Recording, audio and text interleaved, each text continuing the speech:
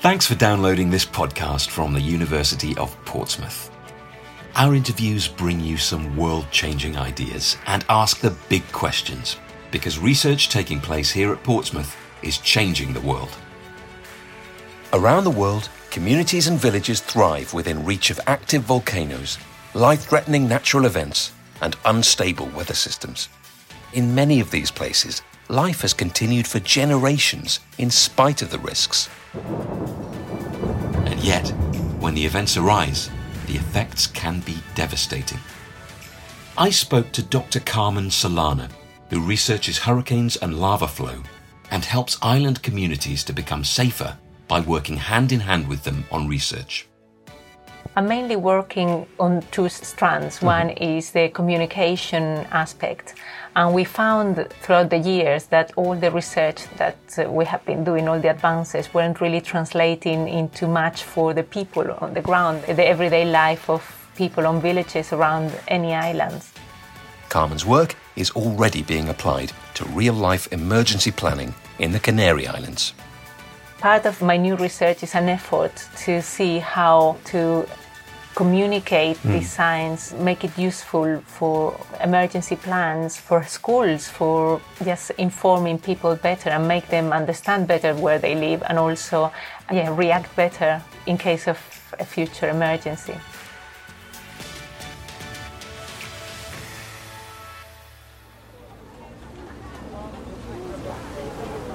After growing up on the volcanic island of Tenerife, Carmen is very motivated to work with policymakers to make a difference to the lives of people on small islands just like hers.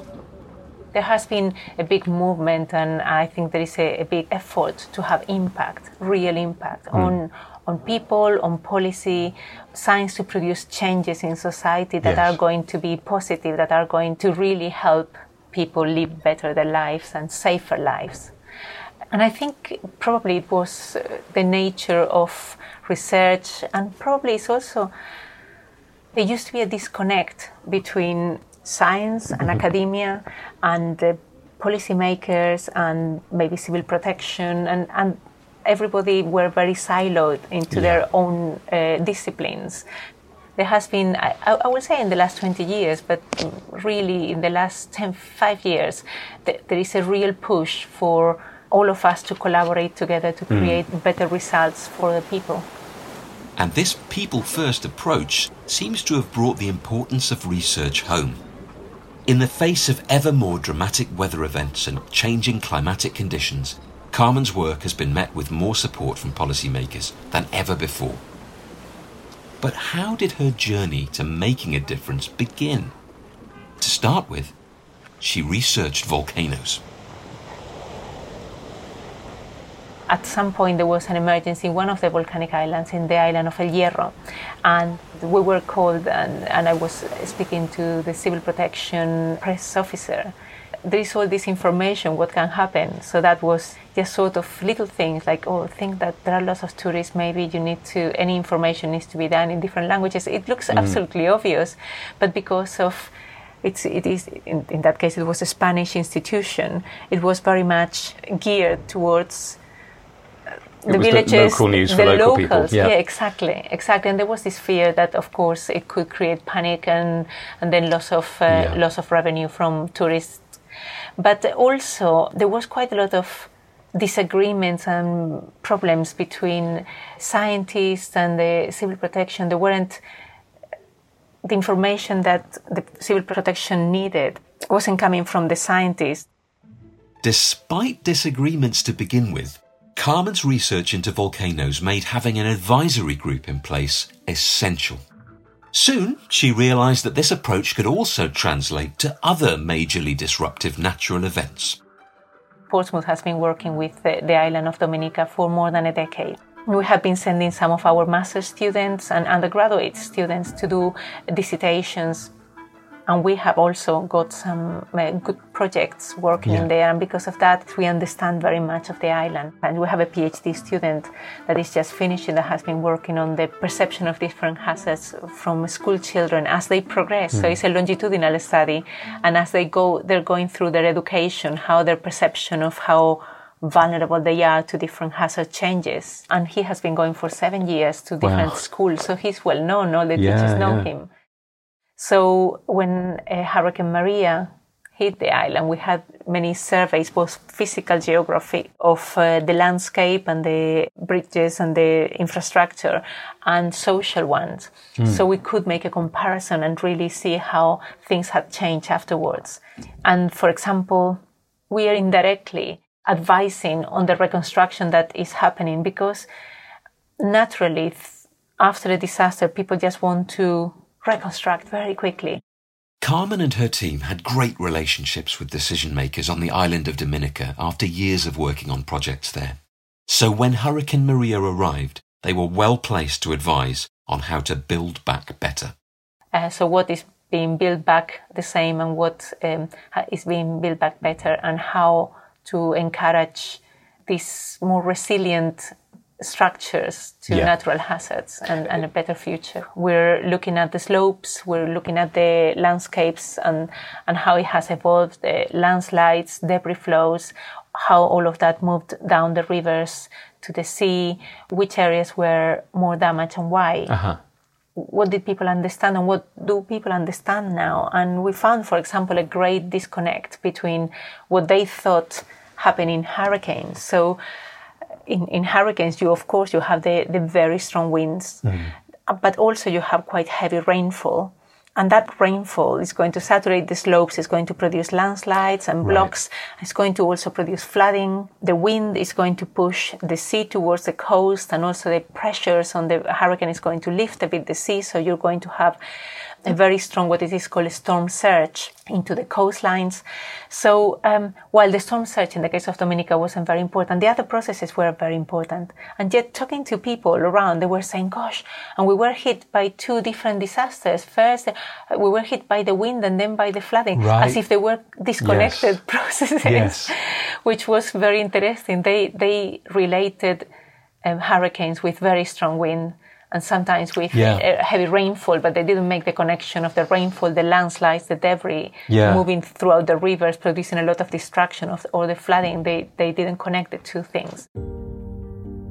But working so closely with communities makes it hard to remain detached from the realities of how weather events can devastate people's lives and livelihoods. Dominica was heartbreaking, just seeing the amount of destruction. I had been in there in July, and the hurricane occurred in September, so 3 months before. People in Dominica are lovely, the loveliest people, and I met a lady and we exchanged WhatsApps and we were just chit-chatting, a really lovely lady. And suddenly she lost everything. She was in there with her son, single mom, living on a hut that had survived, and it was unlike that. It was most of the people, and you think, there must be something that we can do. We can do better than what we have done. And it was really motivating. And even now, when I'm writing proposals and you're working for hours and hours every day, you think about that and you say, this is going to finish for me. I'm in a nice, warm house. Yes. This is for the people that don't have this luxury. So I'm sure we can do better. So it's a great motivation, just sort of being able to fill in that with knowledge, and you can help people. Yeah. As Carmen observed, Dominican residents hadn't all related hurricanes to landslides, and so her research was able to help connect the chain of events. She told us how this gives islands like Dominica and Tenerife the onus to focus on the coastal areas that are most vulnerable. The majority of the people on islands live in the coast because it's where most of the resources are, and especially on very rugged islands, like for example the Canary Islands, Tenerife. If you see, the majority of the populations are in coast. You have the tourism, and you have the harbors, and you have the fishing. You have a lot of industry and resources in the coastline. So the coast is something very important to look at, these sort of areas where different hazards converge, and how to try to reduce all of that. Things are changing, and because of that I think there is a need to rethink how we do things, because climate change, the sea level is going to rise, so areas that were previously safe, they're not going to be safe anymore. Climate change is bringing new experiences and new areas of study for scientists. Carmen explained more about how this might affect all of us. Climate scientists are showing that the numbers of hurricanes is not going to change, but the intensity is going to change. So what previously might have been a couple of tropical storms and Category 1 hurricane, now you might have a couple of Category 2 hurricanes and one Category 4 or 5 very destructive top Category 4 hurricanes. So I think we need to adapt to these new circumstances. Of course, we want to try to reverse all the damage that is being done to the planet.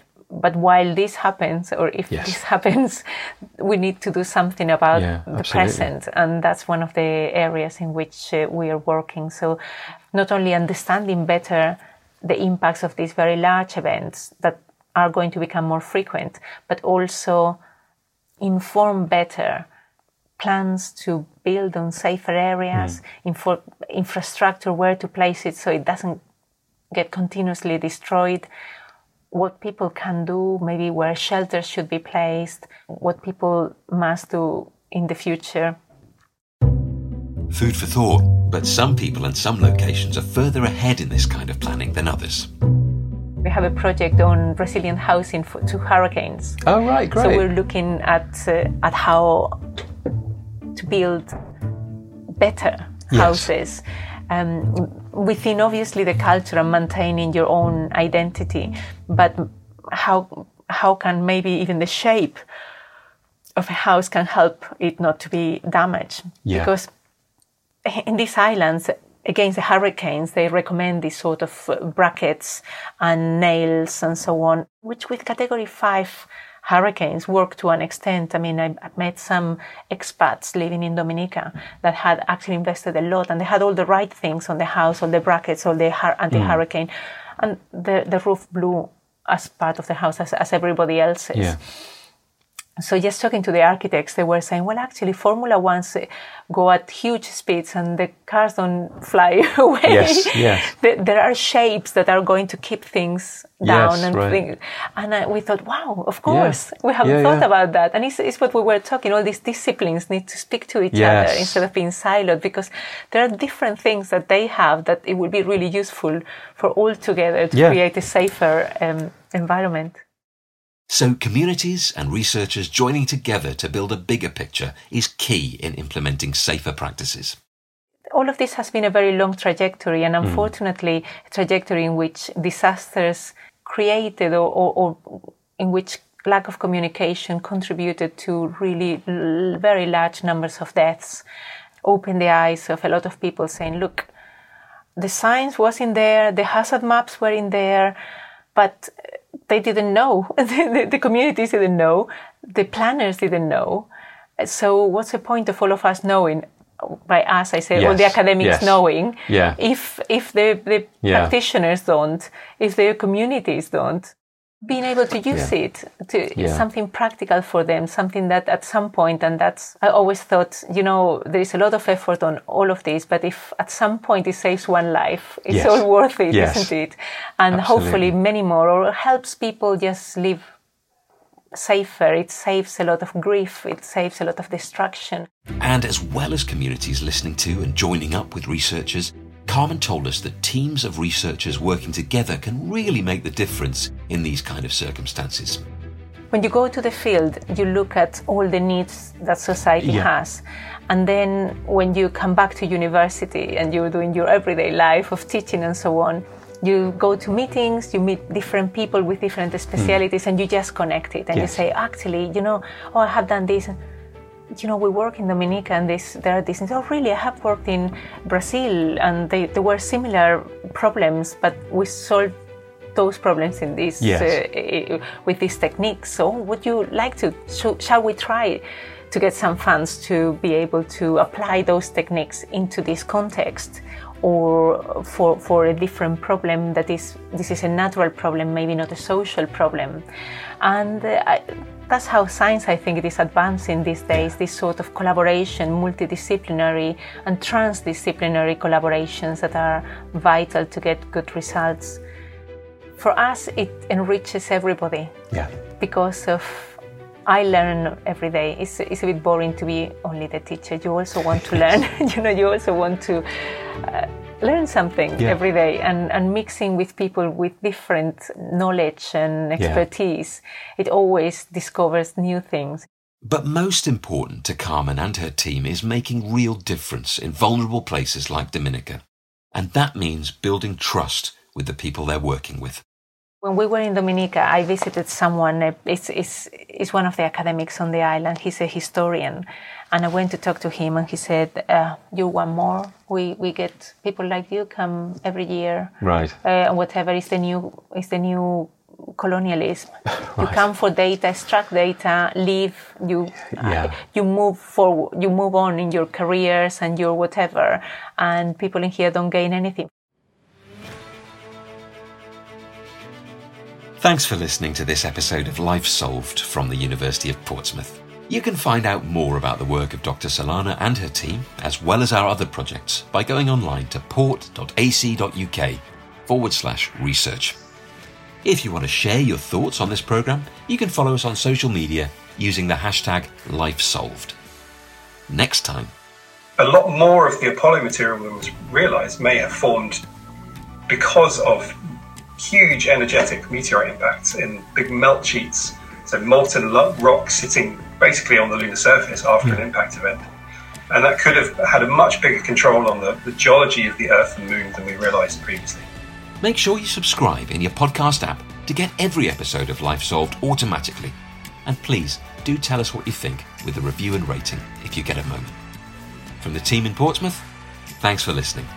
We'll see you again next time.